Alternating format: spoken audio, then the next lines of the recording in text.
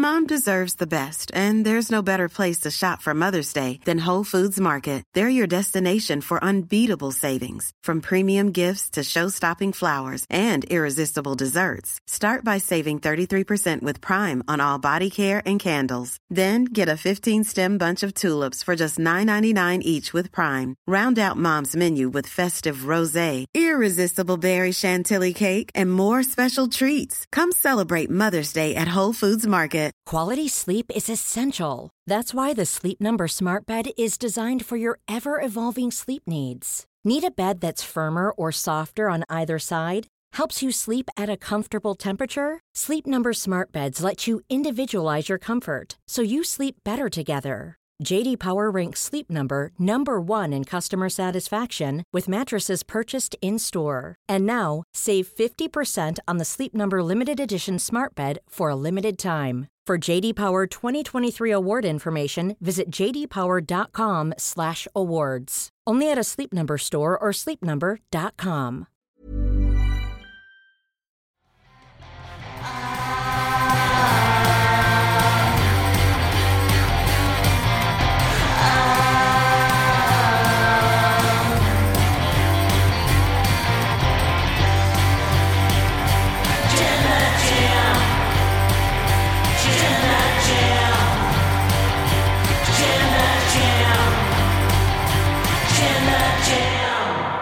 NXT champion Carmelo Hayes had his in-ring debut on this week's episode. Is he WWE's next big thing? Let's chat about it. I am Luco in DAD, and I'm joined by the Professor, the Truth, Dan Layton. Welcome to the Rest Talk podcast review of Monday Night Raw. Please, if this is your first time here, press the subscribe button. Give us a little thumbs up to help us in the algorithm. And if you're watching this on demand, leave a comment down below or send us a tweet if you're listening to this on the audio medium. If you're feeling fancy with your thoughts on this episode of Monday Night Raw. But if you're watching live, get in your Ultranats to WrestleTalk.com/support. We'll read out all of them above the $5 amounts. Coming up later in the show, we're also going to be announcing the next 2 names in this year's Jam in the Jar. On tomorrow here on the Rest Talk podcast channel, we will be doing the draw for who will be the representatives within the Jam in the Jar ladder matches, as well as the predictions for the LIW match for the Jam That Championship between Pete and Tempest. Goodness gracious. Crown an actual undisputed champion for a change. They're going to be hanging. They're going to have to climb over each other. Is that what? Yeah. It's going to be really awkward in the Long Arm Pub and Brewery. Yeah. Also, more on that in a little bit. But first, we are going to kick things off by talking about Carmelo Hayes. So Hayes and Seth Rollins had a sort of a little bit of a friendship, some might say, going back to NXT last week. So, Rollins was talking about how he was defending the championship. Carmelo Hayes had his back. Rollins sort of got Hayes' back as well. And Rollins came out for this promo segment. I think we'll do the promo segment first, where he says that, hey, look, NXT champion Carmelo Hayes is at ringside. And he puts over Carmelo Hayes.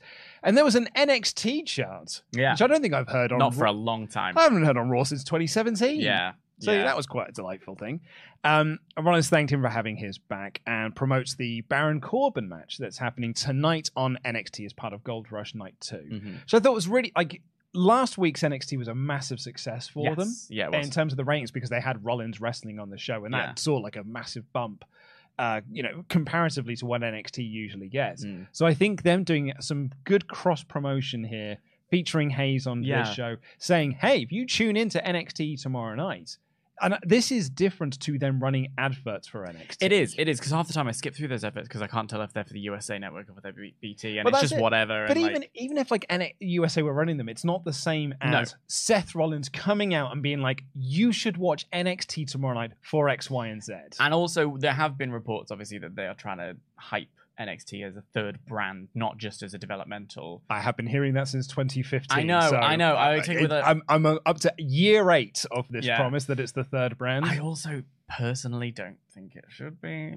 Whatever, we don't need that. But also, it is an interesting then. I think what's different this time is not just the idea of here's the NXT champion, like Kevin Owens was brought up as NXT champion. It's like, we have our stars defending their world title on NXT.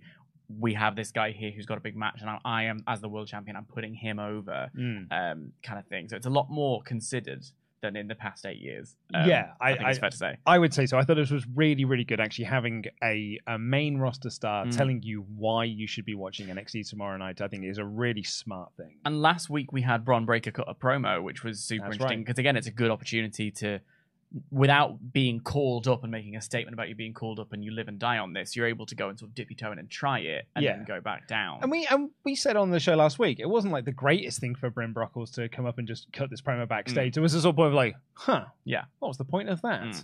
So I think this week was like a much better use of Carmelo Hayes, which we'll get into when we get to the match itself. Rollins then called out Balor and noted that he's not 100% after Balor's attack last week, and he won't be 100% at Money in the Bank. Interesting that was also Cody Rhodes' storyline going into Clash of the Champions, or whatever it was called, Night of Champions. And Balor appears, he tries to sneak attack Rollins in this segment to hit him with a chair, but Rollins sort of gets the better of him. Balor eventually takes over and starts targeting his ribs, throwing him into the stairs, throwing him into the table. And he's going to hit him with a chair again, when Carmelo Hayes stops him, grabs the chair from his hand, and it's almost like Rollins and Hayes ran off Balor. They were very much sort of like teaming up. I had your back last week. Yeah, I've got your back again now. So like it's some kind of like nice. They're two champions of their respective brands showing some mutual respect to each other. Yeah, and it led to Finn Balor and Carmelo Hayes having a match on Raw. And what was interesting, I felt, about this match is that this match had kind of two goals, really. Give Balor a win going into the pay-per-view on Saturday, because wins and losses don't matter, apart from when they do. Apart from when they matter.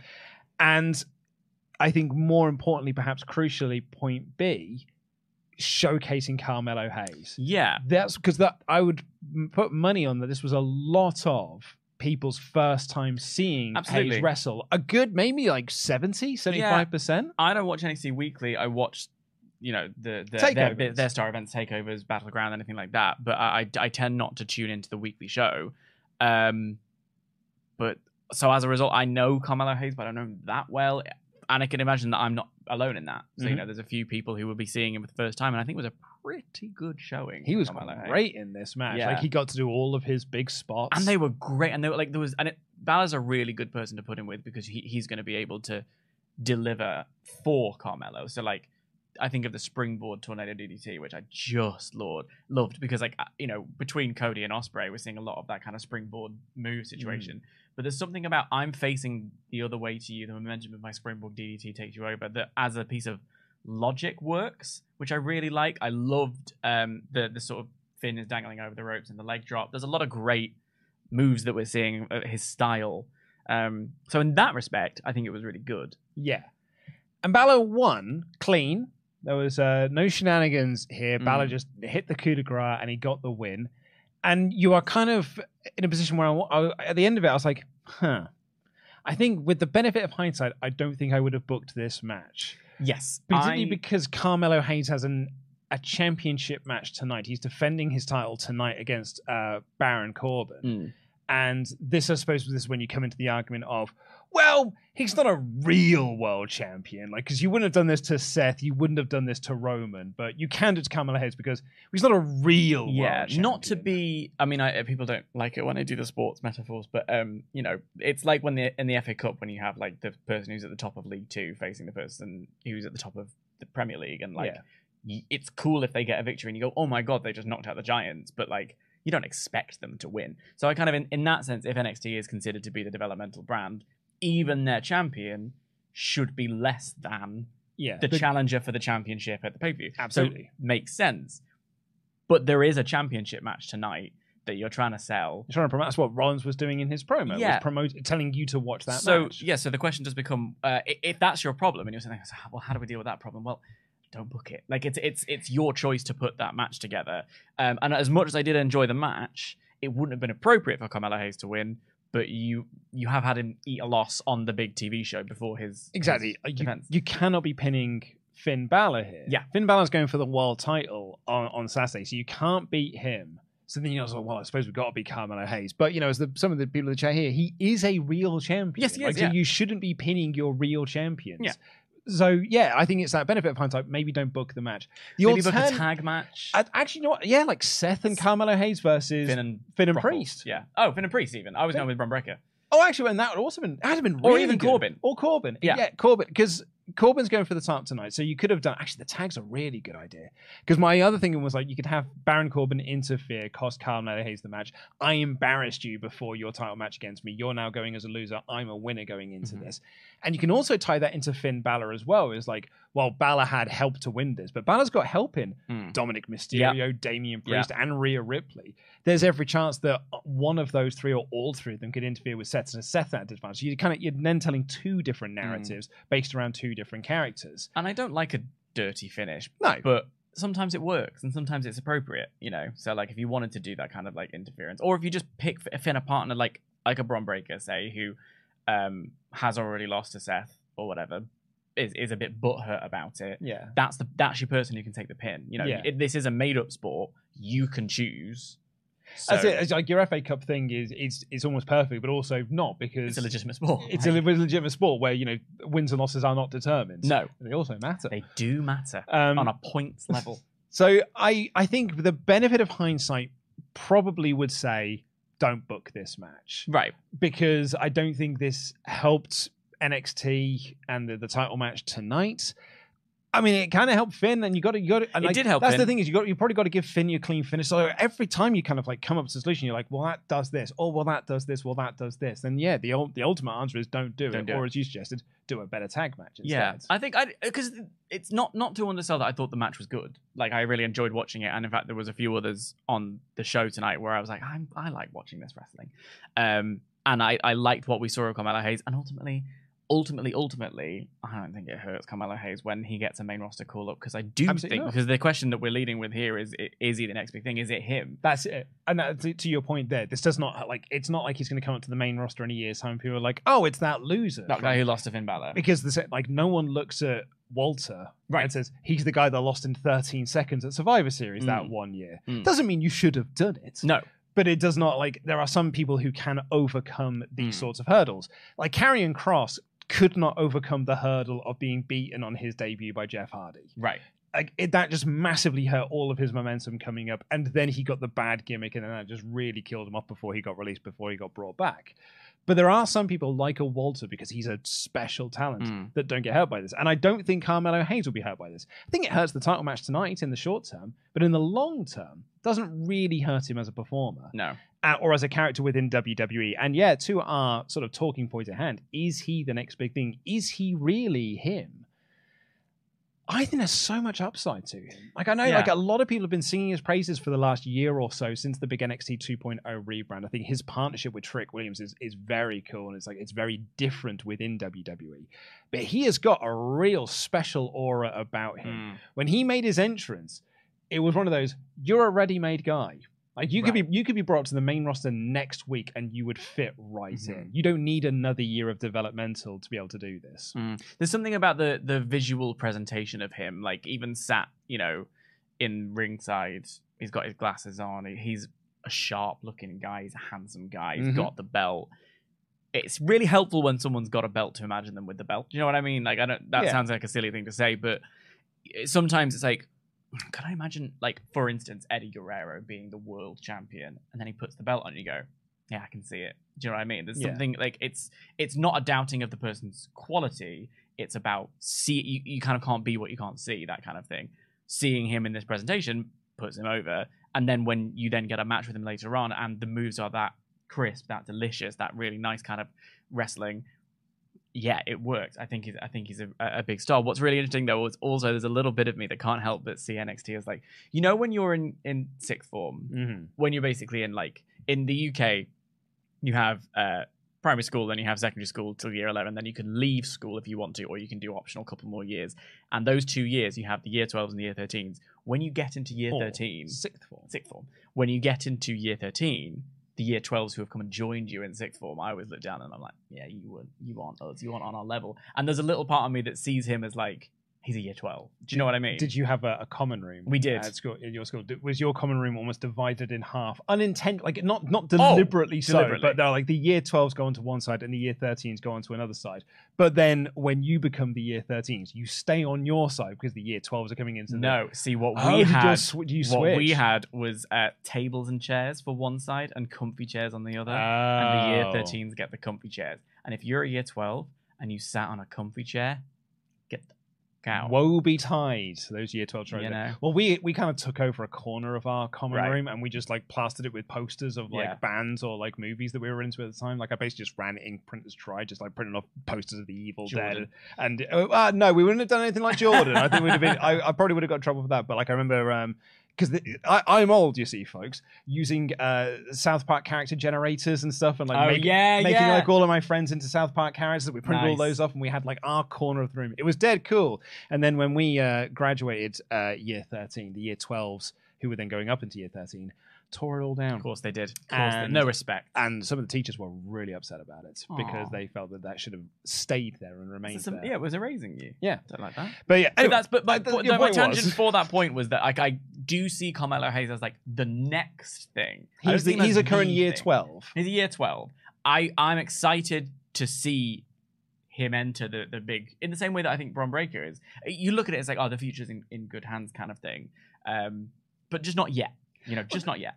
When I watch NXT, there's only like a handful of people that I would say you're going straight into the main event scene, or you really do belong in the main event scene, and that is people like I do think Bron Breakker, Carmelo Hayes is another one. Obviously, there's people like Dragon Lee because he's got like the experience. Like Tyler Bate, I think should be because he's got the worldwide experience and things like that.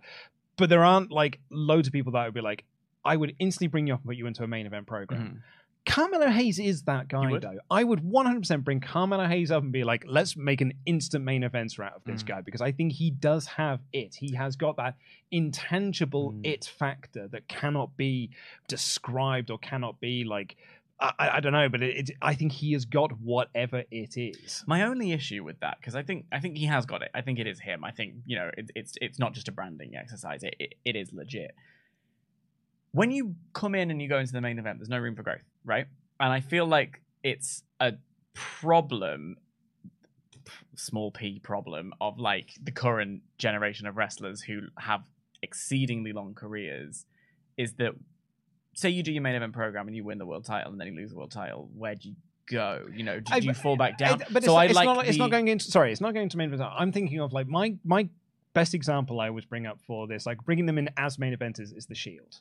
Right. Because they brought the Shield in and they just said, like, these are top guys. They are fighting the top guys. It's not like they brought them in and were just like, and now they're going to be feuding with, the primetime players. Not like just feuding with like these lower level guys. Right. They're facing Bryan Danielson. They're facing Ryback. They're facing Kane. They're facing John Cena. They're facing they're facing Randy Orton. So you immediately set them up as we are told as a viewer, these are main event players, and that's kind of what I can see you could do it. And they're kind of already doing that. I was going to say, you're right. They kind of are doing that. Putting him in the ring with Finn Balor, associating him with Seth Rollins. Like, he is a guy you can bring in straight at a main event level. That's a good point. That's a good point. Especially because I've also talked about, and I will talk about later on in the show, because I actually was quite bored during the Seth stuff. The main event here is currently the tag team, and then someone who's wrestling Dominic Mysterio. So, like, the main event is actually quite a broad thing. Yeah, absolutely. Oh, absolutely. Yeah, I would say so. Yeah, because I was looking up and down like the NXT call-ups that they've done since the draft, and it was like Odyssey Jones. Where like whatever happened to that? Yeah, Von Wagner, JD McDonough. JD McDonough. Like, he's had one match. Caden Carter in the other one. Like they've had Katana Chance. Sorry, Katana Chance in the other one. Like they've had their maybe one or two matches. Well, they were at a party. But I feel like we've had quite a few NXT call-ups that have amounted to, and it's not like, give them time. It's been a couple of months, and we're not really doing anything with them. That's true. I mean, yeah, we're doing more with Hayes, and he's not even on the main roster. Yeah, it is tricky.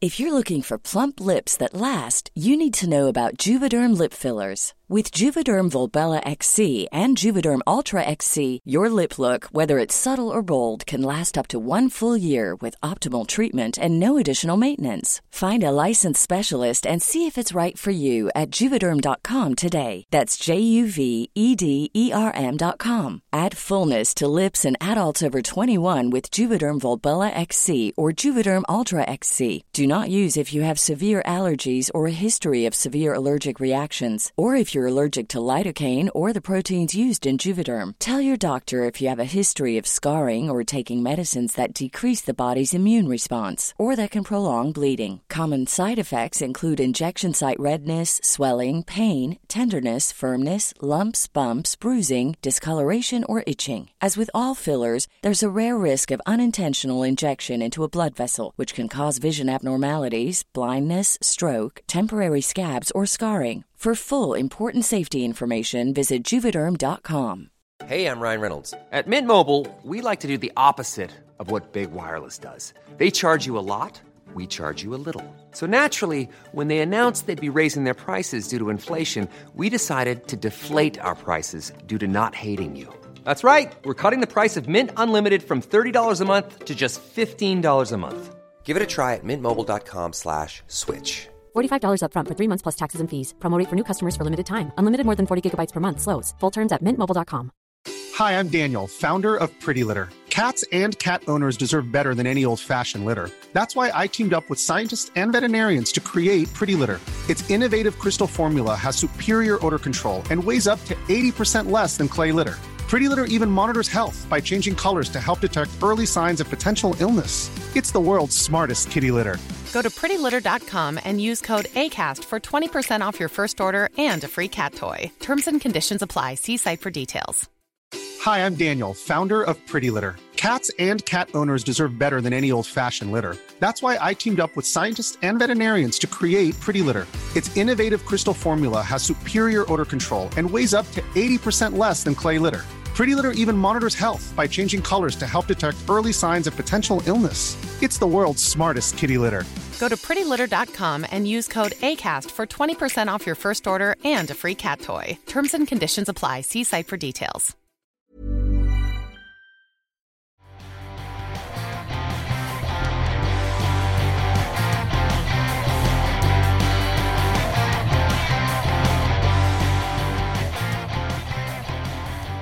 But let's see what you have to say about this episode of Monday Night Raw when we get into your Ultra Chat documents. Like you, I cannot...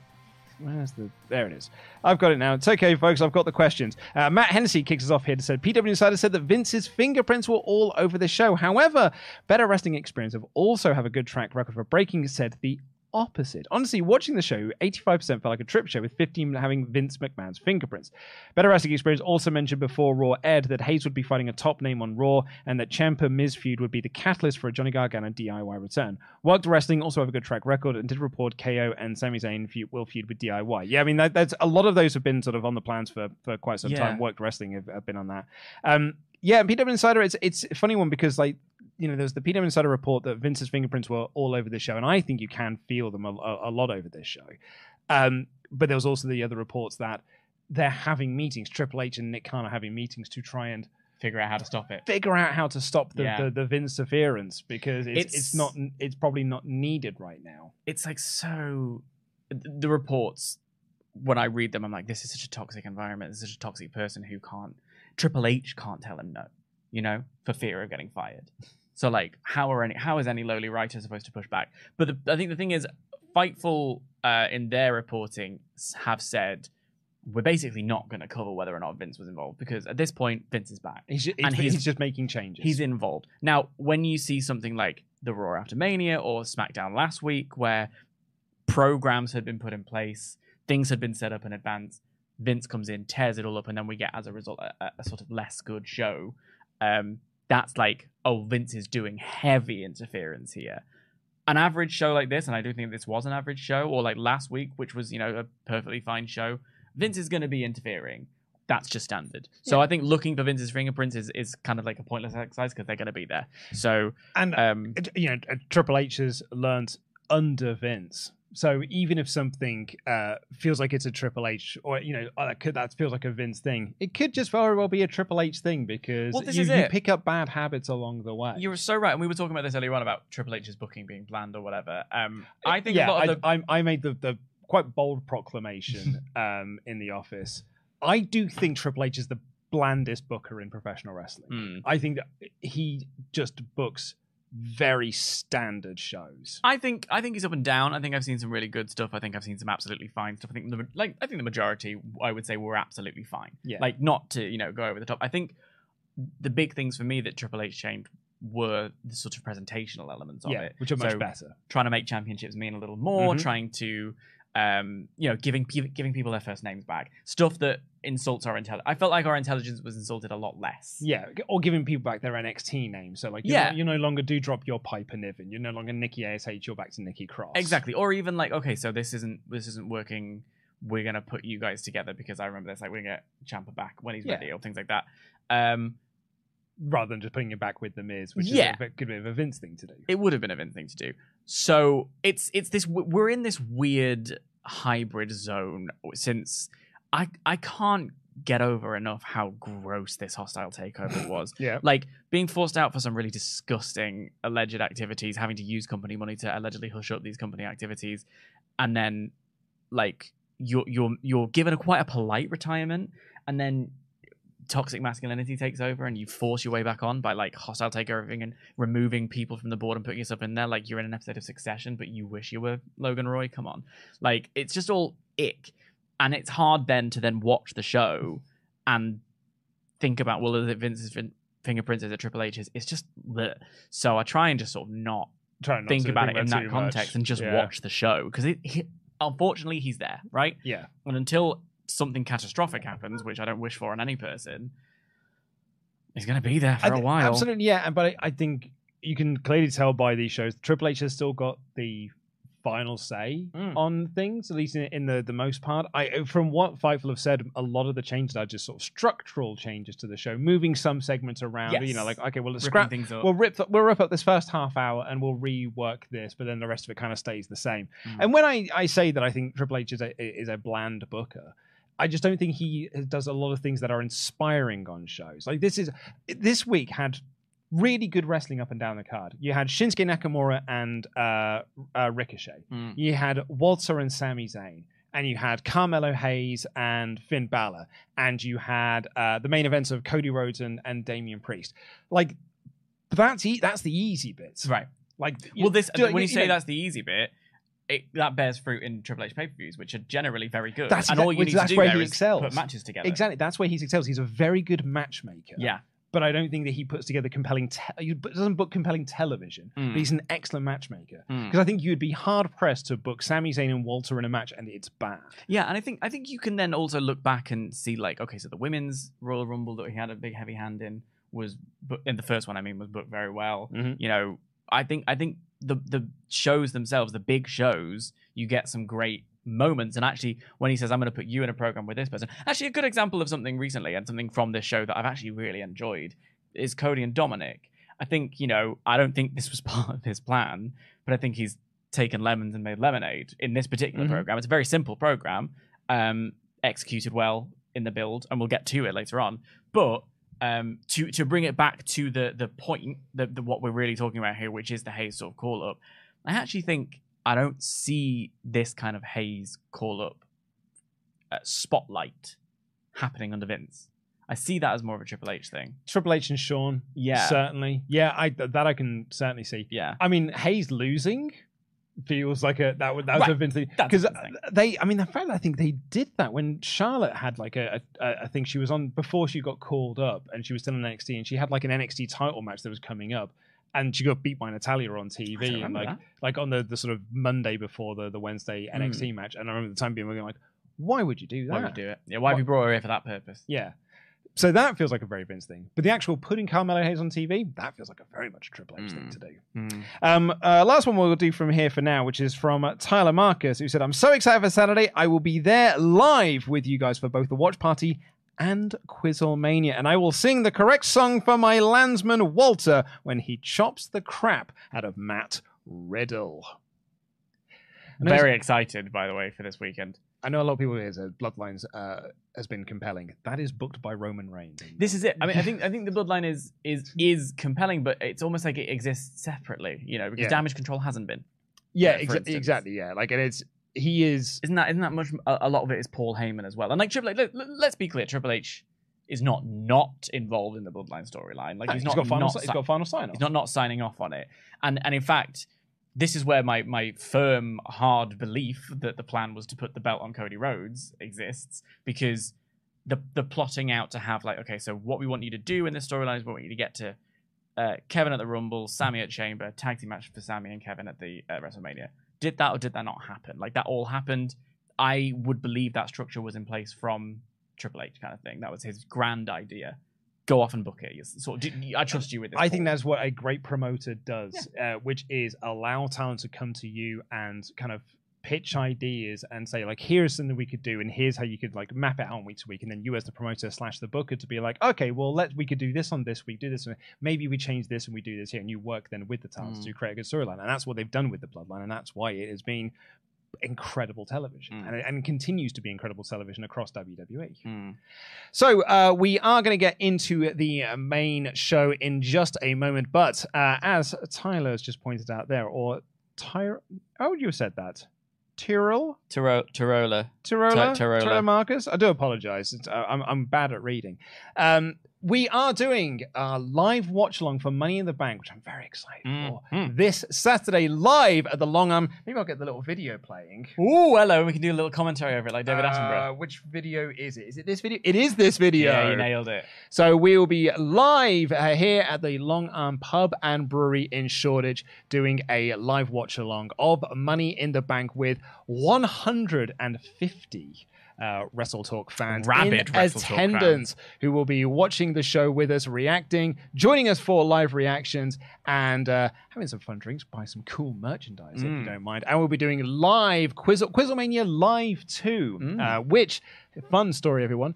15 extra tickets went on sale for that today and sold out in less than an hour. Oh my God. Okay, brilliant. So we've sold this show out twice and we've managed to sell out Quizlemania for a second time as well. Look, amazing. And I'm thrilled about it, clearly. So I'm going to stop that video promo for a moment now, because we have made the announcement that it is going to be Pete Quinnell versus Tempest for the Jam That Championship. LIW for life until there's gold on the line. Absolutely. And we announced yesterday the first two entrants into this year's Jam in the Jar, which was Sullivan and Oliver Davis. The next two entrants into Jam in the Jar are yours truly. Oh my God! Why do you do this every time? What? The first time I was like, you put my nude on. Like when I asked you for the Rumble? Yeah. Oh, that one, yeah. I was nude in that one. I've got my full chest out in that one. Look at that. Look, this is how we're going to get the clicks. It is. Look. You're all welcome.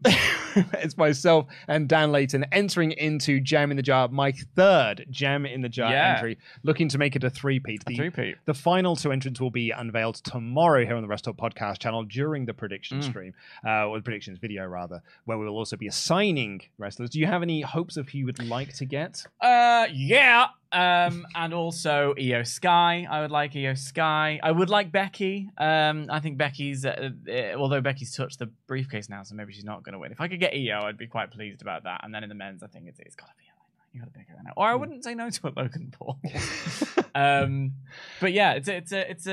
I need this because I had a challenge. I had a go at the Night of Champions event at the championship, and I was beaten by one solitary point by a person who isn't even the champion. So I need another go.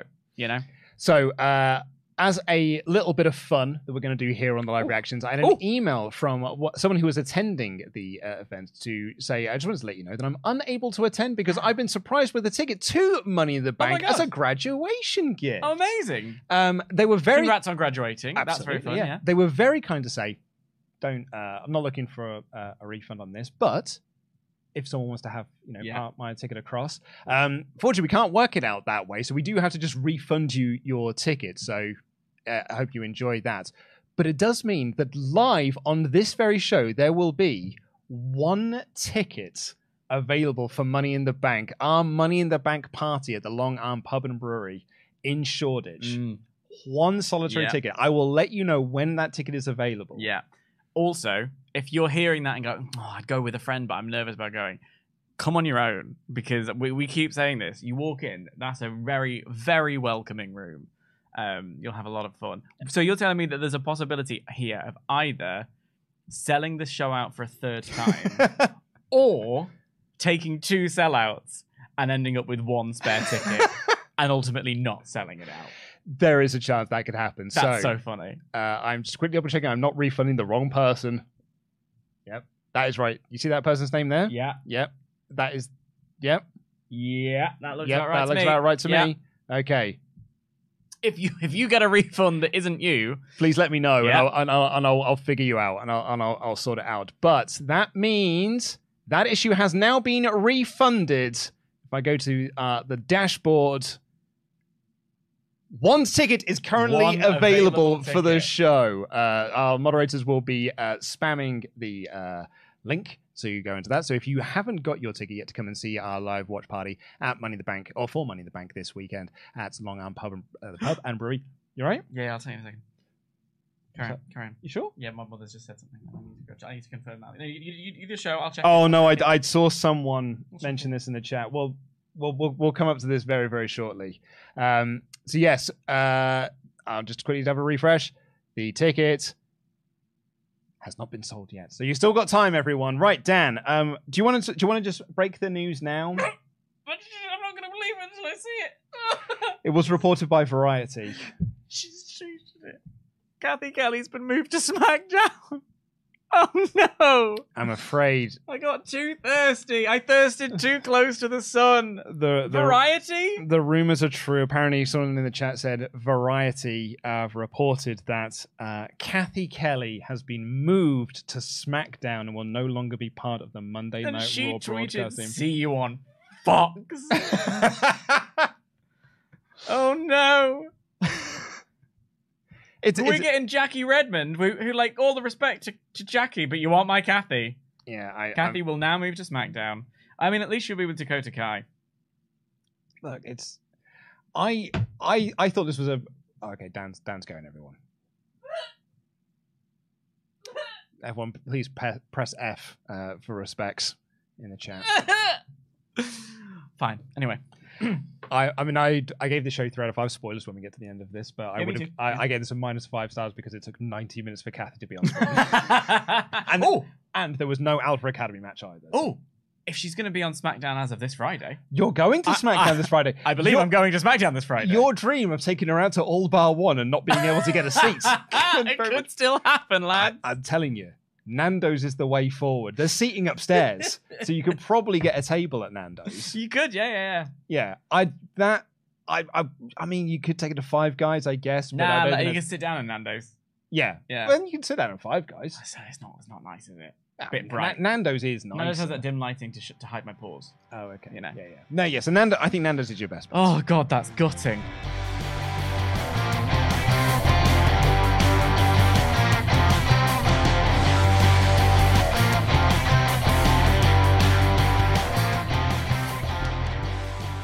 Right, this episode of Raw kicked off with Dominic and Rhea in the ring. Dominic getting that local heat because he wasn't even able to speak over the boos that he was getting for this. So Rhea spoke for him. This brought out Cody. And then Rhea got booed. That's when you know you're doing well as a heel. Because Rhea gets cheered because she's announced as Rhea Ripley and everyone's exciting. When your heat bleeds over into your other person who's also supposed to, by the way, be a heel. Yep. It works. You know, good for them. So Cody Rhodes came out and they had a bit of a tete-a-tete. Mm-hmm. There was some sort of like... Cody referenced Cat in the Hat. Yeah. Which I found delightful. I thought that was really fun. So not only did Rhea get booed more because of Dom, Cody got cheered more because of Dom as well. And then Cody references the Cat in the Hat. The quote in question is, those who matter don't mind and those who mind don't matter. I'm referencing the Cat in the Hat, and I'm referencing the Cat in the Hat because you're a child. Yeah. And I scared little boy. And I wrote down how Cody quotes Cat in the Hat, and I'm like, what the F? and then somehow he makes it work. Why is he like this? How is he able to do this? He's one of the most affable people on the planet. Yeah. Because it was beautifully delivered. Because he said the quote, and he said, do you know who said that? The Cat in the Hat. The Cat in the Hat. How are you making this work? Because there was 13,000 people in this building that were going like, where do I recognize that from? Yeah. And me at home going like, I heard that. Yeah. Oh, it's the Cat in the Hat. Yeah. Mike Myers. Yeah. And, and actually, him calling him a scared little boy, genuinely seemed to get to Dom. Dom does not allow a lot of things to get to him because he's Dom. He's, prison Dom and all this sort of stuff. But he was genuinely quite rattled and annoyed by the comment of you're a scared little boy. And so, even to the point where Cody was like, look, I'm offering up a free shot here. You keep taking your free pops at me, but I'm literally offering you up a chance to come and hit me in face to face. And Dom doesn't take it. Dom just walks to the back. In fact, I think a lot of like I said earlier on, I think the Cody and Dom stuff all just sort of really worked here. It's a really simple story, which is that Dom is sort of in over his head, and Cody's like, I'm really irritated by you, and I'm going to swat you like a fly. But come on, have a go. I'm going to sort of deal with these things. Do I think Cody should be in a bigger profile match at Money in the Bank? Yes, I think he should be defending his championship. But that's not what's happening. So what we're getting, I think, is a really solid little program here. And later on, we have even more stuff from Dom, which I'll talk about when we get there, and from Cody, where I'm like, I'm really enjoying this one little storyline. You're all delivering it really well, because Dom is playing that kind of cocky but deeply insecure heel. Cody can sees right through him, but as the big old baby face that he is, I'm going to back down from this fight just because I think you're, less than me, whatever. It's all going for me. It's all working. And they're across this show as well. Yes. There's a lot of Dom, a lot of Rhea, and a lot of Cody on this episode of Raw. Our first bit of action was Shinsuke Nakamura versus Ricochet. I've mentioned a few times, I've been really enjoying this triple threat feud with Bronson Reed. Bronson was at ringside and kind of he didn't really get involved, but both men were essentially sort of taking him out, and then he eventually tried to step up and got ejected from ringside. But I won't say anything about him getting ejected from ringside because I'll get in trouble. Don't worry, I did it in the edited review. I've literally written here, can't wait for him to just come out again. But this was very fun action, slightly ruined for me by Kevin Patrick's inane commentary, which is at just one point he went, "Is this the Matrix we're seeing?" Jerry Lawler made Matrix references with the chick kick back in 2003, and even that was too late. Is this the Matrix we're seeing? Oh, dear. Man. This was exactly the TV match that I want to see from these two. It did really well. There was a double kick on the apron that I quite liked. There was some great sequences between them. In fact, I on the Double or Nothing, Fight Forever, Forbidden Door stream. It was late and I was tired. Someone asked us in the Ultra Chats what the ideal matchup is, and for me, I'm like, I love a strong style striker versus someone with aerial action, and this is exactly the kind of thing that I like to watch. And I like they're all setting, except for Bronson Reed is not in it, but they're setting things up for the match this weekend on Saturday. I liked it. And that sliced bread, by the way, using only the momentum of Ricochet's 96 abs, was quite something. And Ricochet got the win with the shooting star press. I was genuinely surprised by that.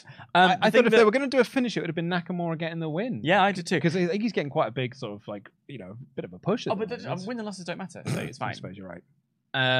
The shooting star press is the prettiest move in all of wrestling. So it's interesting to me that Ricochet, who can do anything he wants, his looked a bit stilted. I was like, that was wild. But yeah, a lot of fun. A lot of fun little match. We had a clip from earlier in the day of Matt Riddle challenging Gunther, and then he got interviewed where he challenged Gunther, and I was like, well, we could have done this in one segment, I suppose. There was no need for that. And then Imperium attacked Riddle and accepted his challenge. We've got a recap of the Bloodline from SmackDown, and then Dom and Rhea backstage spoke with Adam Pearce, with Dom asking for a match tonight to show Cody Rhodes that he's not a scared little boy, and to show that he wants to fight someone who's on the same level of quality as him. And he's got someone in mind. More on that later. Have you done we got the little Money in the Bank by the numbers promo? I've written here, when it comes to Money in the Bank, it's all about the numbers. Because I found it really funny that at one point they were like, only 3 superstars have successfully cashed in twice. One of them was The Miz. Another one of them was Edge. Let's move on before we have to acknowledge that CM Punk exists. And the third one was somewhere else. Somewhere else. Anyway, it was a proper it's a bit of a running gag in the office here. I referenced this in the edited review as well. We have a bit of a running thing in the office of the for 20 long years the warlord held the record. Like I think the Money in the Bank, a lot of it, the Royal Rumble numbers, it all stems from Brian and Vinny's reviews of the Rumbles with Brent. And he used to go mad and he hated the numbers video. So like there's all that's 25 big shows, that sort of nonsense, right? But I kind of got a bit of a kick out of this because this was a Royal Rumble. It's all about the numbers, but it was about Money in the Bank, and it was like for the women, it's a 100% success rate.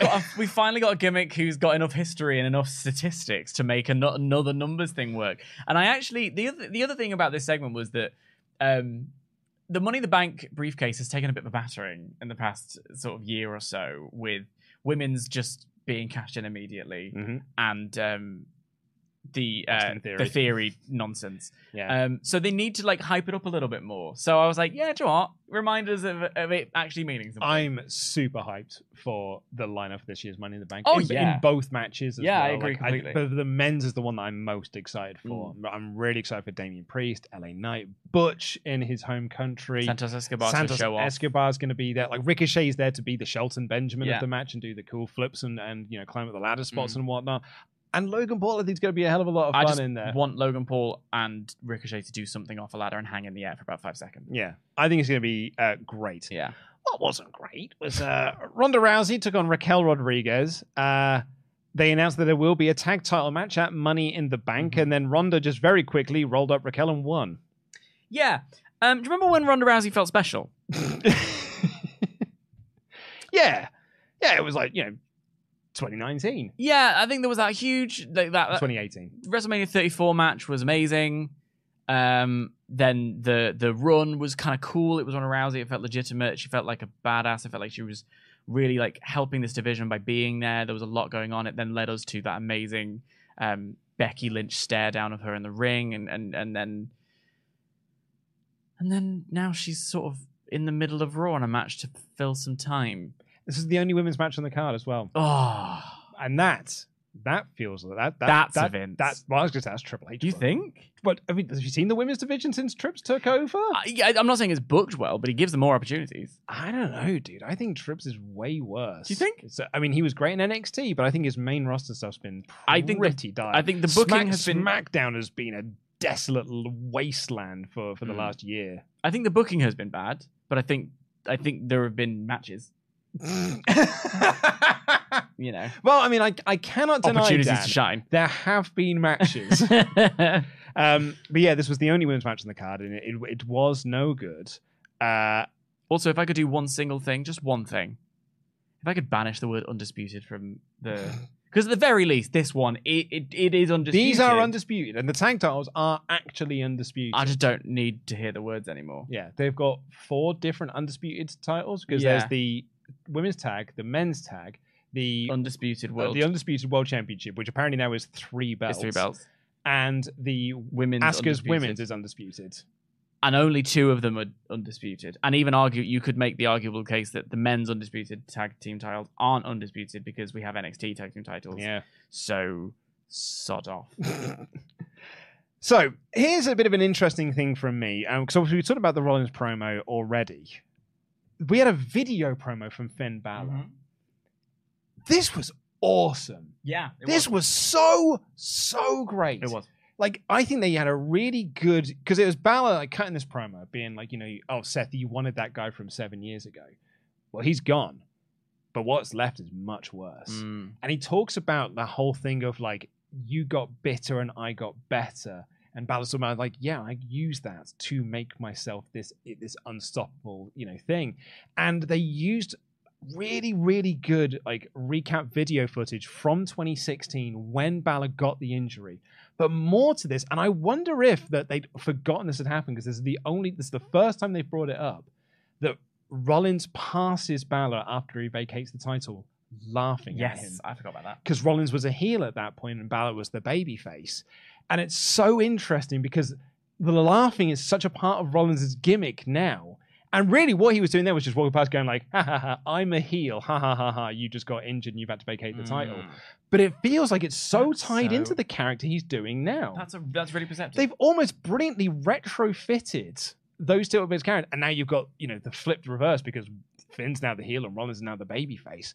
And like I thought Balor delivered the promo so good. I think this added so much to their feud and their feud of the match and the story. That's a really perceptive point, actually, because I think my and it's not mine, it's everyone's really, is that this is 7 years sort of too late. Like it's like you're bringing this up, but you've wrestled each other since. Like there's a lot going on. So I hadn't really title feud. Yeah, I hadn't really thought of the laughter being so related to this iteration of Seth Rollins, and I was like, that's really fascinating. Almost the idea, as you were saying, that was in my head, almost the idea that he's been triggered by that in particular. Like, it's not the fact that Seth's champion, it's the fact that he's walking around laughing at everything. And actually, like, I've worked really hard to get, I had my NXT championship run, I've come back, we've had all this success with the Judgment Day.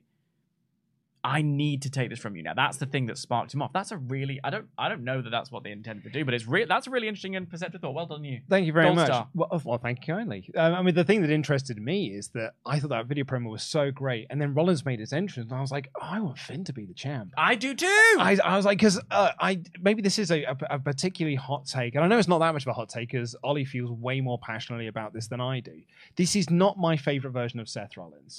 I'm not as into this character of Seth Rollins as I know other people are. That's just a personal thing from me. Like, I don't hate it. Like, Ollie just flat out hates this I don't character. hate it. Like, he actively cannot stand this version of Seth Rollins. It's just not for me. But like, I was like, man, Finn's cool. Like, Finn's a really rad dude, and that was a really rad promo. And then Rollins comes out, and I'm like, I don't think you're cool. I like this character. I like the drip. I like the big red boots. I like the... You did like the stompy boots. I loved the big stompy boots. I loved the WrestleMania he was wearing a sleeping bag. I loved that. Like, I do like the character, but I wonder if it is because this promo made me sympathetic in a way towards Finn Balor that made me go, oh, I do find you quite boring, Seth. There's something about the song's fun. The song's fun, I guess, if you're live, but sitting at home, I'm like, this is a long show. Well, that's it, because like I think of the Night of Champions party that we did when everyone in the long arm was singing it then, and I was like, oh, that's what this is all about. And I think it'll be fun when you're there in the O2 this coming Saturday and at the long arm with us. But it's not. I don't find him engaging as a character. It's so weird because I did. Yeah, I did. I did for a really long time, and actually, I like that Seth won that belt. I think it was a good thing, and I think Seth had a point to prove against. I actually technically never lost to Roman Reigns, kind of thing. Yeah, I don't know, but there is something about this particular promo, this one where he came out, where I was just like, I want to skip past this segment, and you're the world champ, and that felt weird. But I prefer, if I say I prefer, I don't dislike this version of Seth as much as I disliked 2019 Seth. Yeah, I agree with that. There is a spark to him. Yeah. We got a recap of Ciampa's return last week, and then he cut a promo about he was injured for 9 months, and the Miz never called me. I feel like that is like the template. Yeah, they've done that a couple of times. It's for anyone who's returning. This tag partner never called me, or this person never texted me. Terry Runnels did it. That's how she turned on the Hardy Boys in 1999. Like, she said, the Dudley Boys put me through a table. 2000. 2000, the peak of wrestling. And there's No Way Out 2000, in fact, when she turned on the Hardys. Was it No Way Out? Because I have watched it recently, but she basically was like, I was at the hospital and you never called one time. This is a tale as old as time. You expecting the Hardy Boys to go, Terry, no.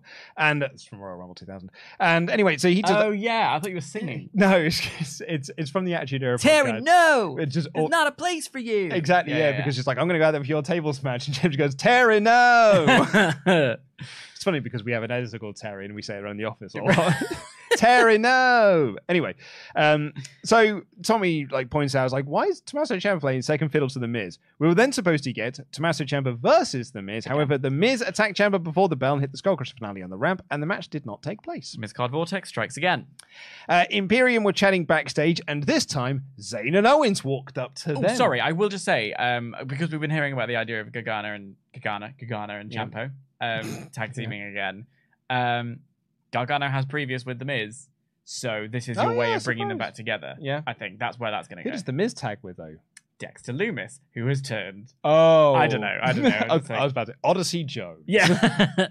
Anyway, Zayn and Owens walked up to Imperium. I quite like this from Owens, where he walked up and he wasn't quite sure why they were mad at Imperium. And then Sami Zayn was like, because they attacked Matt Riddle, and Matt Riddle's our friend. I don't care about that, do I? Yeah, and he's like, do I care about that? He's like, yeah, Matt Riddle's our friend. He's like, yeah, you're right. I am mad about that. Yeah. I think we should beat you guys up. And it's set up Zayn versus Gunther for a match tonight. Thumbs up from me. Thank you. Dominic Mysterio versus Akira Tozawa was the revelation of who Dom had handpicked as the person who was on his level. This would have been so great with a better commentator. Okay.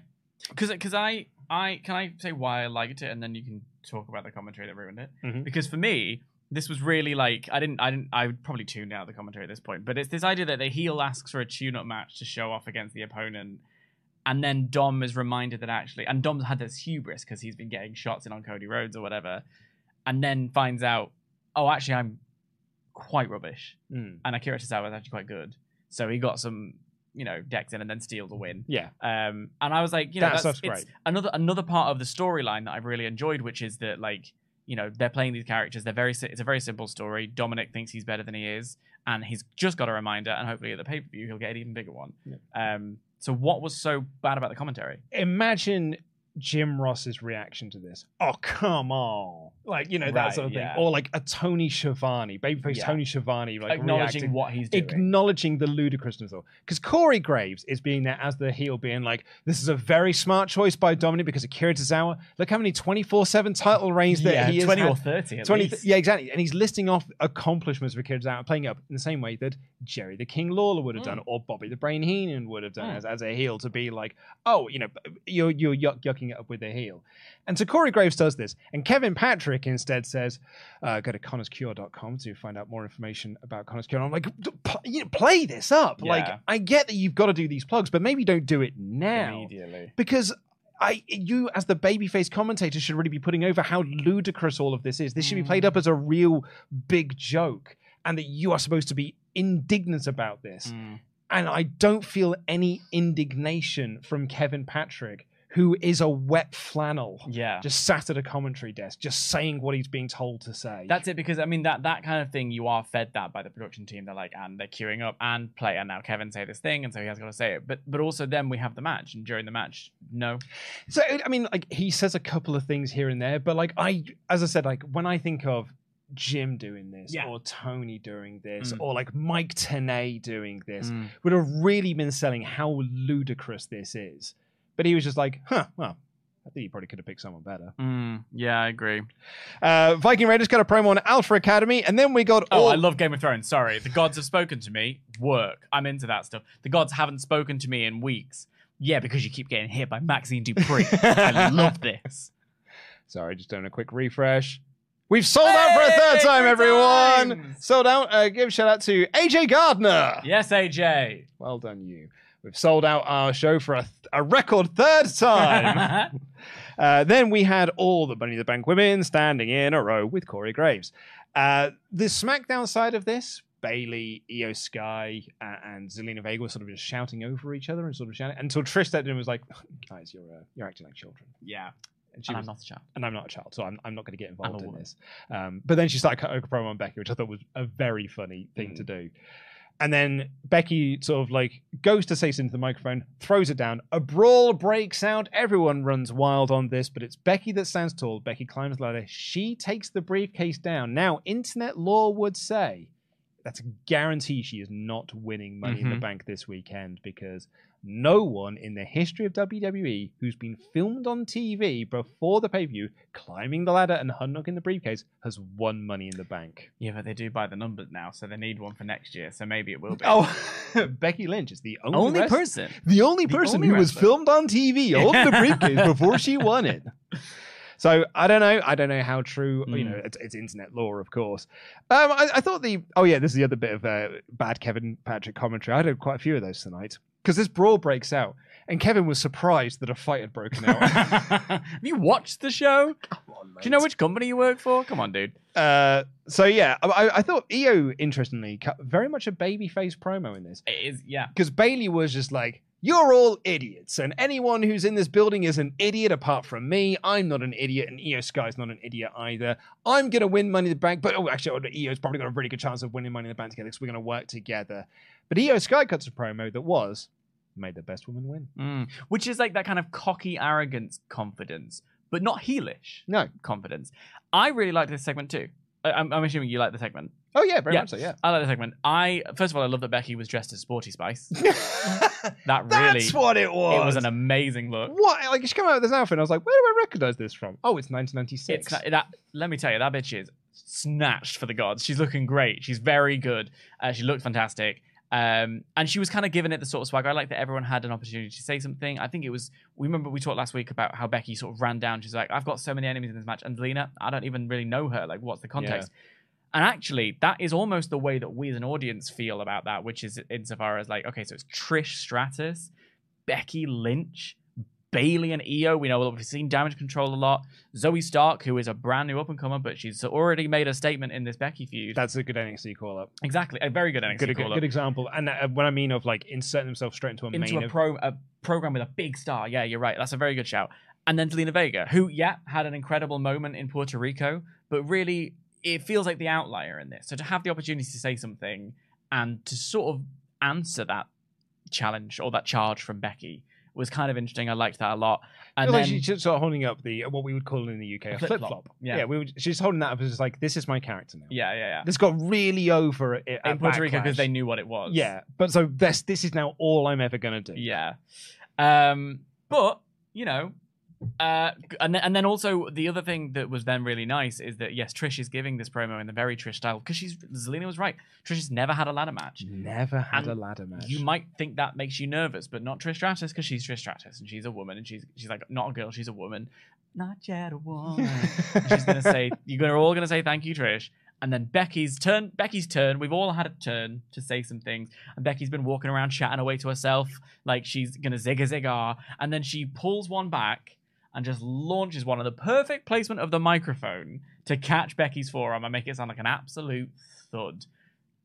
It just was a really good little segment. I thought this was a great segment. Yeah. Kathy, this was our first Kathy Kelly appearance, 90 minutes into the show. Come on, you guys. It was our last Kathy Kelly appearance on Raw as well. No, we had one more. You're right, we had one more. And what a segment it was, but we'll get there. Where she interviewed Carmelo Hayes, who cut a very good promo. And then, this was quite a fun little segment. Backstage, Becky and Rhea Ripley crossed paths. Yes, this was fun. With Becky saying that, you know, you should be the man around here, but you're just a main event side piece. And then had this killer line, which is that I don't need the title. The title needs me. Oh, I thought it was and like tell her when she's telling lies. And then I had this thing. I was like, imagine Becky with the briefcase and like the tormenting she would do to Rhea Ripley. I think having Becky here, the Raquel thing last week, not that Raquel got a great show in this week, but the Raquel thing last week, it's the first time I'm like, some actual challenges for Rhea Ripley, but instead she's having a match with Natalya next week. We've talked about this a bit about Rhea not being a fighting champion, and stuff has really sort of filtered out that in fact she's got knee issues and they may be taking a flare up, and so as a result she's sort of mitigating them and recovering from them, and which I think is a good thing. And it's not like she hasn't had presence, because I do think main event side piece, always on the show, but she elevates. And the other reports that the higher ups are very happy with the Judgment Day, in no small part because everyone is playing their part, and Rhea, rather than worrying about her own creative, recognizes, you know, I've got to take a little time to recover, so I'm not going to worry about that. Instead, I'm going to keep myself as a star by helping get other people over. Use my heat to help others. Exactly, which for me is the sign of a true champion. Like, that's someone who you want to put the belt on.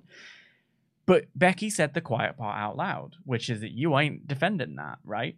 So don't come here giving me all of this, because when I was the champion, I was in the main event every single week. I made that title, or not that title, I made the title mean something kind of thing.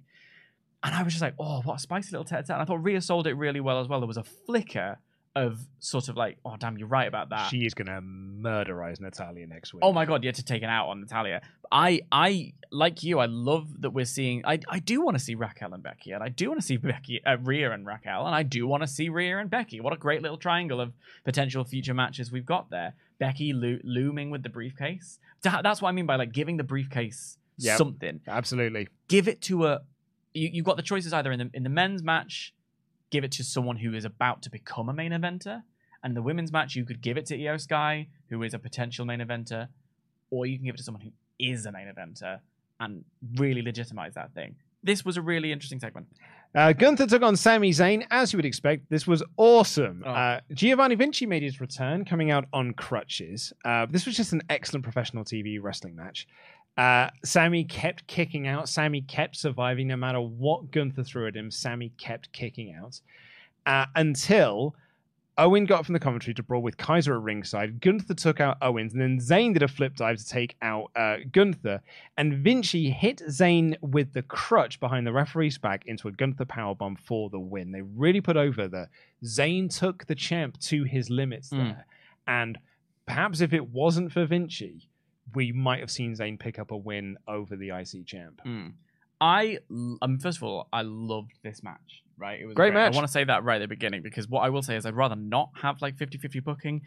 There is a tag team championship match on Friday, so I want to be consistent here and ding them for having the champs lose, or one of the champs lose. At least it was a singles match rather than a tag match. I'd rather not see my champs taking pins. I'd rather not have 50-50 booking. But the reality is, Sami Zayn and Kevin Owens can take it without suffering, and after a while, I suppose that does build up. But when those losses come in the way that they did, like you say, with the interference, but also after a match like that, like where I'm like, I want to watch that on television. Want to watch it again? I want to watch it on pay-per-view. With Kevin Owens. Yeah, Kevin Owens on commentary was great. I want to see this as a full-on pay-per-view match.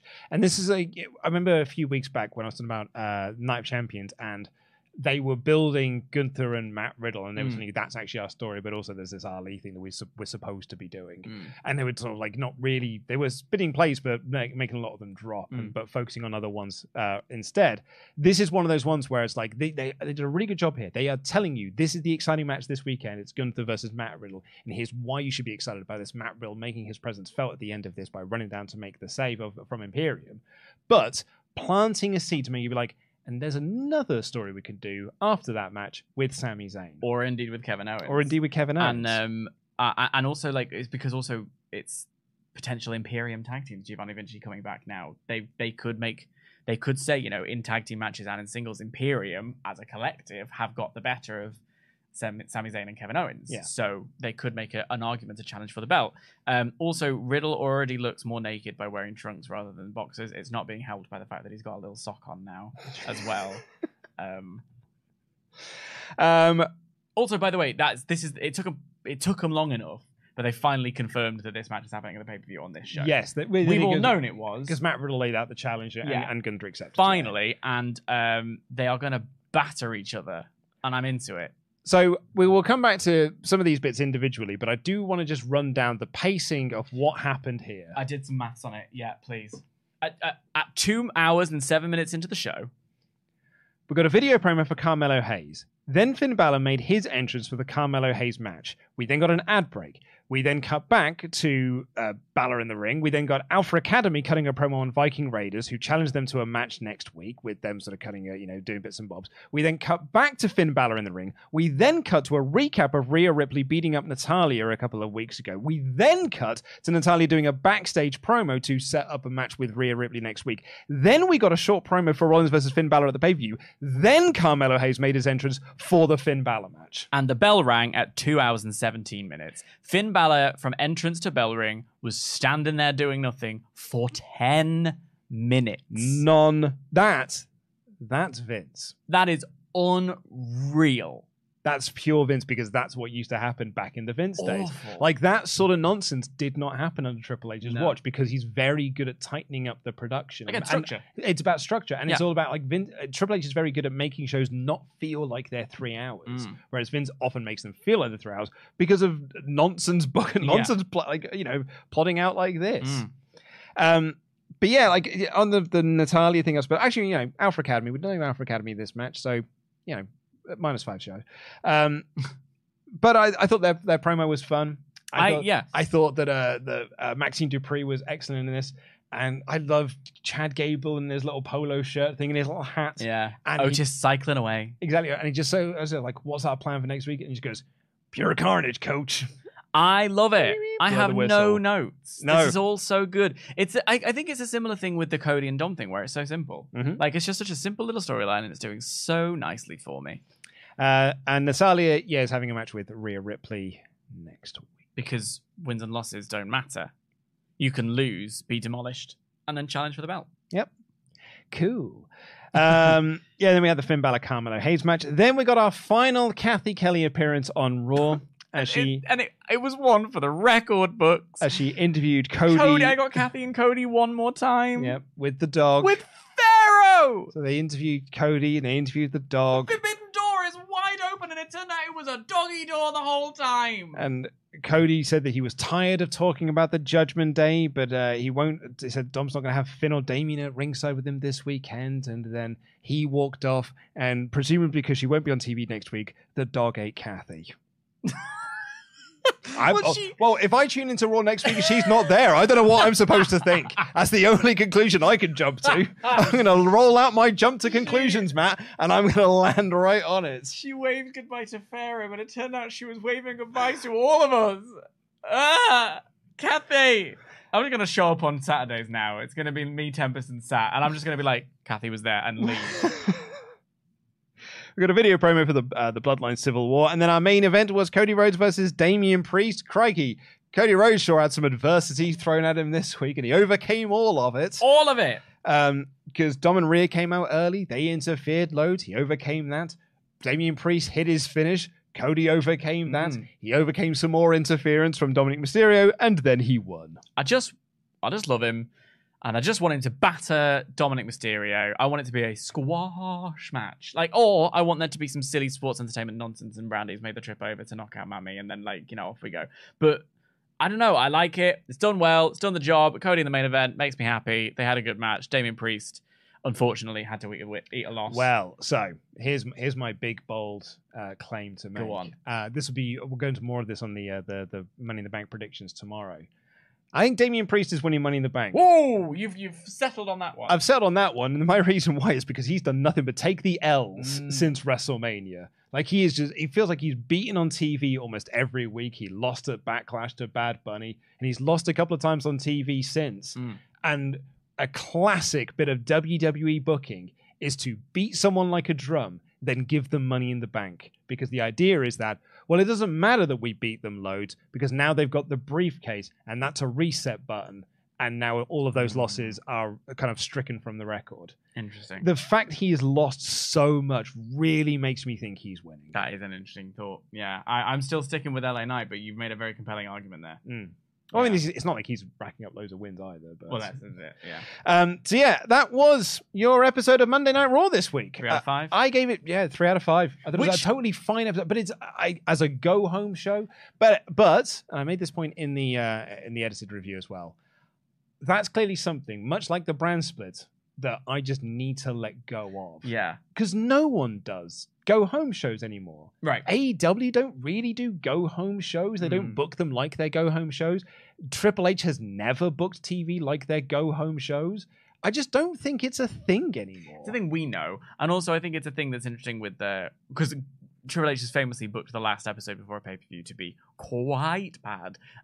This one was not quite bad. So as a result, I was pleasantly surprised. I was like, well done you. You've done all right there. Yeah. It did set up some of the big matches, and also we have 2 go-home shows because we have SmackDown as well. But yeah. But this is the go-home show for the Raw brand. Yeah, for the Raw brand. But it just felt like I call this a paint-by-numbers episode. Yeah. With very good wrestling up and down the card, but broadly speaking, just paint-by-numbers. Totally fine, bland storytelling. But all right.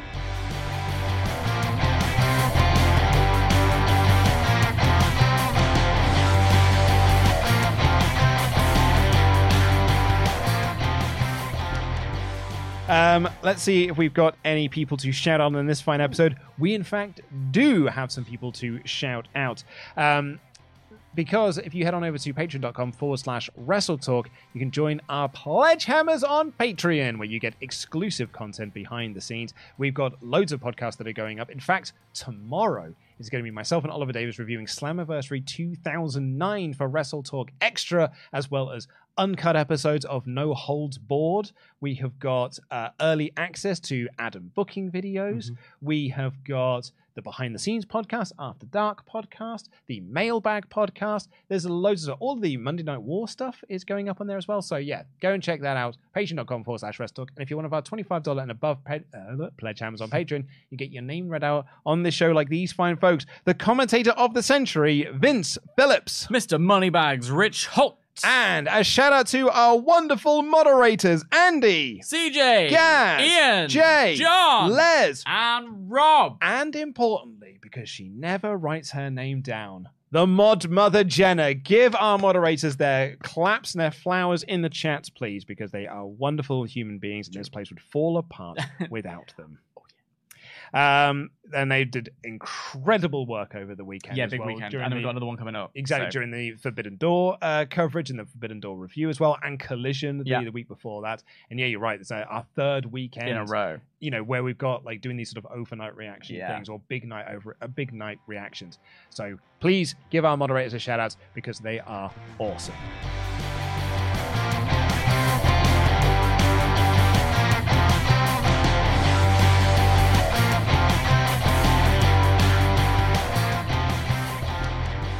Let's get into the rest of your Ultranats. Wrestle.com/support. Ding, ding, ding. This is your last call. Kid Cuddy kicks it off. Said, I was in the crowd last night for my first live Raw. Dom and Rhea got booed out of the building. Cody and Priest match was fun. Got to see Gunther and Sammy beat each other up. And Melo and Finn had a great match. Great start for Melo. Looked like he belonged. Yeah, the crowd was great this week. Like, to the point where I'm like, oh, wow, they're piping in these boos quite a lot. And then you look at the crowd and you see people are actually booing. Like, oh, they've just turned the volume up. Okay, great.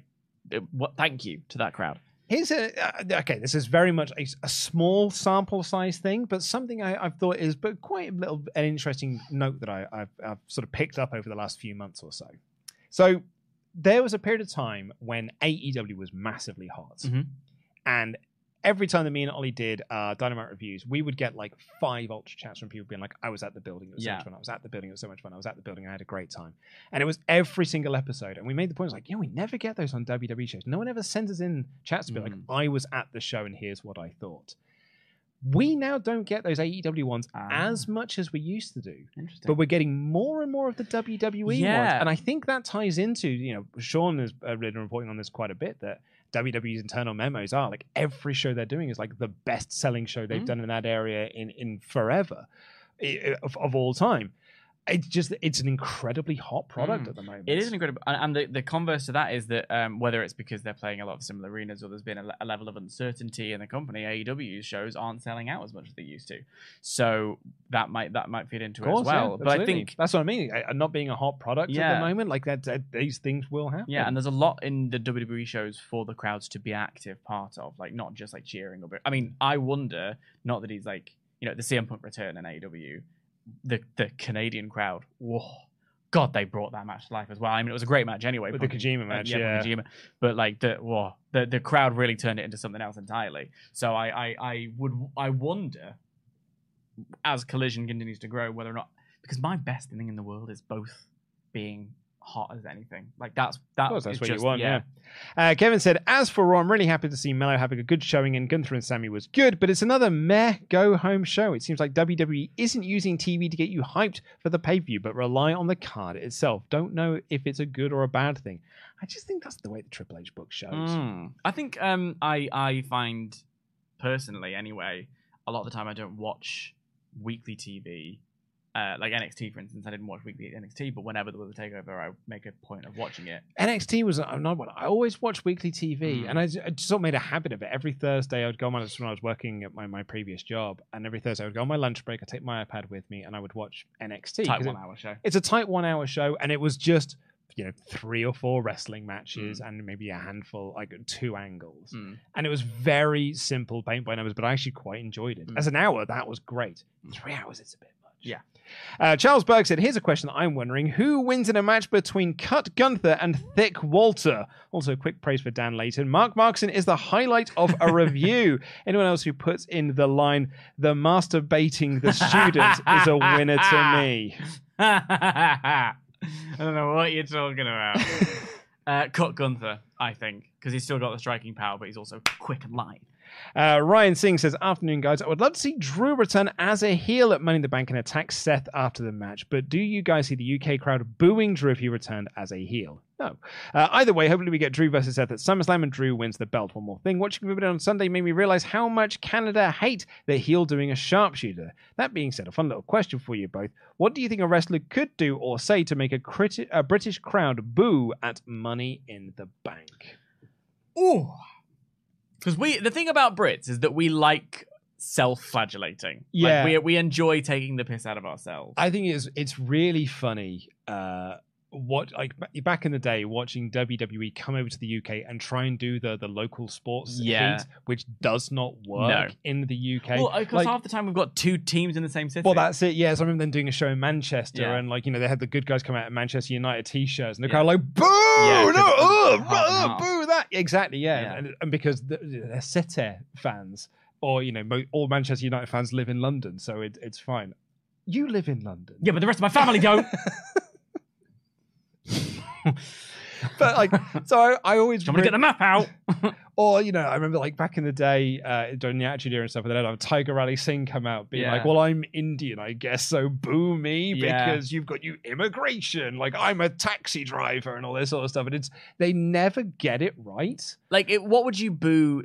What would you say or do to make Brits boo you? Tea-based services is a pile of crap, and I'm like, boo that. Sit in the middle of the ring and put your jam on your scone first, rather than putting the clotted cream on. But there are places, there are places in the UK where that is the done thing. Yeah, we like to take the piss out of ourselves. It's just I don't know. Yeah, I even if you went in there and were like, fish and chips are crap, there'd be people like, I don't like them. I prefer a bad sausage. But there are some people who. I don't know. I'm trying to even think of celebrities where, generally speaking, if you came out and shit on Mary Berry, I think a few people would be quite cross about that. Yeah, that's our grandma. Yeah, I'm trying to think who are our national treasures. Yeah, Claudia Winkleman, obviously. Carol Vorderman. Carol Vorderman, yeah. But there's some artists that don't like Vords. Yeah, but the people who don't like Vords because of her politics like Vords because she wears tight leather trousers. Oh, maybe there is that, yeah. There's a crossover. They got very conflicted. They're having a very conflicted time at the moment. It's tricky, wank, but they get through it. Some suggestions here. Cricket sucks. I don't think that's going to work. No, cricket's well boring. Cricket is well boring. Yeah. No one berate Greg's. Yeah, you could. Most people like a Greg's. Oh, do you know what? Bring Boris out. Oh, that would get nuclear heat at the moment. Are you joking? Yeah. Maybe that is the answer. Oh, the only thing to get... Because even if people are like, dog on the royal family. No. Because it's a very split thing here in the UK as well. I don't mind them, but I know a lot of people who do. I've got no issue with the royal family, but I don't love them either. No. But I know there are some people who are massive royalists, but I know there are a lot of people who are anti-royalist. We as a country are... We're just not like America. We aren't like that because the flag doesn't do anything for us either. To get actual, real, visceral heat, what you would have to do is go on Love Island, be in a couple for 3 weeks, and then dump them. And then you'll get nuclear heat. But even this series is rubbish. But even then, there are people that hate Love Islands. So, actually, do you know what? Because they hate Love Island, they would just hate them regardless. Because they were on Love Island, full stop. So maybe that's it. Maybe that's the way you find something that, you find a show that some people love, but you can be a bad guy on, but also people absolutely hate. That's the only way forward. Because even Mod Mother's suggestion today would be say that Harry and Meghan did nothing wrong. Trust me, there are people in this country that just that either hate Harry and Meghan or hate the suggestion that Harry and Meghan are anything but perfect. Yeah, exactly. We're all split. We're a divided nation. We're a scissor dial. Oh, okay, here's the answer. James Corden. He's American now anyway. It doesn't really matter. Well, that's what I mean. James Corden coming out to be like, I'm from Essex. He'll be like, get out of the ring, get out of the building. We hate you. You're rubbish. Yeah, that's so funny. So yeah, that's what you could do. If you want to get heat with me, have a pop at Pie and Chip, and I'll probably have a boo of you. Where do we get to? This was a missed one from our Forbidden Door review that said, Canadian Pete here said, when Ospreay licked the blood off his arm, all the women in our section got disgusted. My girlfriend said, well, I hope that's catch up. That's really funny. Kevin here said, couldn't be here yesterday because of work, so I watched the pay-per-view last night. Move away, Triple H versus Taker at WrestleMania 28. Kenny and Will has become my favorite match ever. Even with the callous run-in, those lads put on a performance that made me go nuts. Forbidden Door overall was a banging show with 4 of my favorite matches of the year. The Fatal 4-Way, the 10-man tag, and a card of Bryan. Everything else was either good or fantastic. Like I expected, the AEW New Japan crossover continues to deliver. Kevin here also adds here, finally I want to thank you guys, Pete, for your coverage of Forbidden Door. I know it's easy to say block the noise, but I think most people appreciate your work. Let's support each other and be better humans. Gem that jam. Much love. HH. Wait. We've got this one here. That's a good point, everyone. Let's all love each other. Just like things and be nice to each other. Support each other. Yeah. Matt Hennessy said, also, guys, I'm going to be attending SmackDown this Friday and Money in the Bank on Saturday. Also going to be attending All In this year, making trips from Ireland to the UK, not once, but twice. An exciting time to be in a wrestling fan. There's some great stuff on. You're going to SmackDown? Yeah, wait, I'm holding my breath in case it hasn't been confirmed, but I might have just snuck into SmackDown at the last minute, literally as we were walking to the podcast studio. My friend was texting me. So there might be a chance I'm going to go to SmackDown, and in that case, I'll see a tag team match with Pretty Deadly and Sami Zayn and Kevin Owens and Charlotte Asuka. And then I've got tickets to All In. Yes, you have. As well. And we've got Money in the Bank. We've got... It's a great time. The children are being fed. We have an unknown user here. It's a Streamlab issue. Please do let our moderators know, who said, it's time for a women's-only NXT-style show. The Becky Trish story writing has been awesome. I agree, it has been. My only hesitancy with the idea of a women's-only show or a women's-only hour, where Evolution was something that was a big statement, and actually I quite enjoyed that, is it the sort of thing where you were separating separate but equal, you'd be more inclined to not watch that hour if you didn't want to watch the women's wrestling rather than seeing it. I don't know. It's for me, even like a cruiserweights hour, when you provide a sole hour that exists separately to everything else, is it encouraging you to watch it, or is it giving you an excuse to not watch it? It's a very difficult thing to walk. I think the solution, honestly, is take Raw down to 2 hours and just make those 2 hours tight. I think that's literally the only way to do it. Or fill your 3 hours with some great stuff. Just space it out and structure better, because Triple H is good at structuring. Yeah. Michael here, I don't quite know the answer to your first question, which is about what happens to Vince's shares once he passes. No idea. That'd be a question for their board of directors. They add here, I teach 9th graders and just realized that their middle school years were quarantine wrestling years while ours were original DX. That sucks.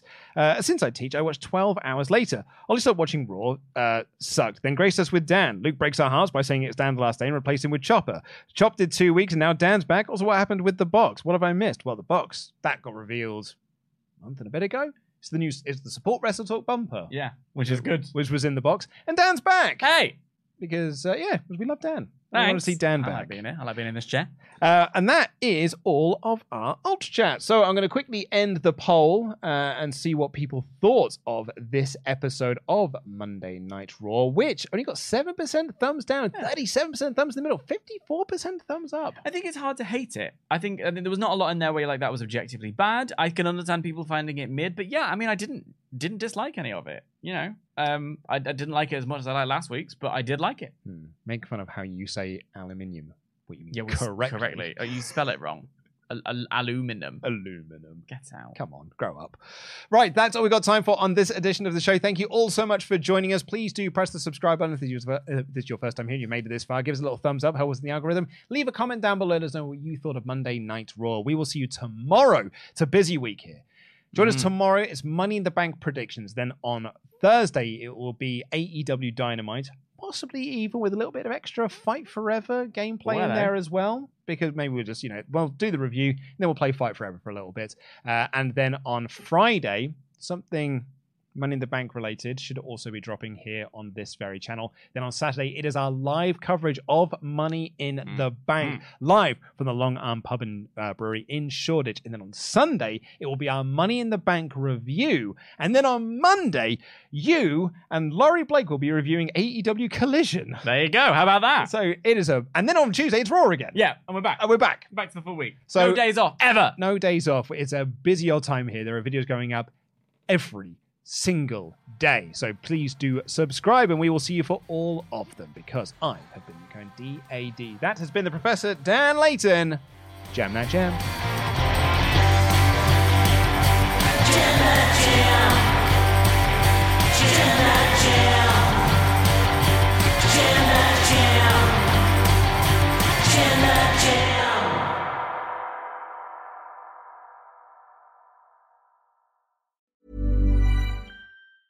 Hey, it's Danny Pellegrino from Everything Iconic. Ready to upgrade your style game without blowing your budget? Check out Quince. They've got all the good stuff, shirts and polos, activewear, and fine leather goods, all at 50 to 80% less than other high-end brands. And the best part? They're all about safe, ethical, and responsible manufacturing. Get that luxury vibe without the luxury price tag. Hit up quince.com/upgrade for free shipping and 365-day returns on your next order. That's quince.com/upgrade. Mom deserves the best, and there's no better place to shop for Mother's Day than Whole Foods Market. They're your destination for unbeatable savings, from premium gifts to show-stopping flowers and irresistible desserts. Start by saving 33% with Prime on all body care and candles. Then get a 15-stem bunch of tulips for just $9.99 each with Prime. Round out Mom's menu with festive rosé, irresistible berry chantilly cake, and more special treats. Come celebrate Mother's Day at Whole Foods Market. Planning for your next trip? Elevate your travel style with Quince. Quince has all the jet-setting essentials you'll want for your next getaway, like European linen, premium luggage options, buttery soft Italian leather bags, and so much more. And is all priced at 50 to 80% less than similar brands. Plus, Quince only works with factories that use safe and ethical manufacturing practices. Pack your bags with high-quality essentials you'll be wearing for vacations to come with Quince. Go to quince.com/pack for free shipping and 365-day returns.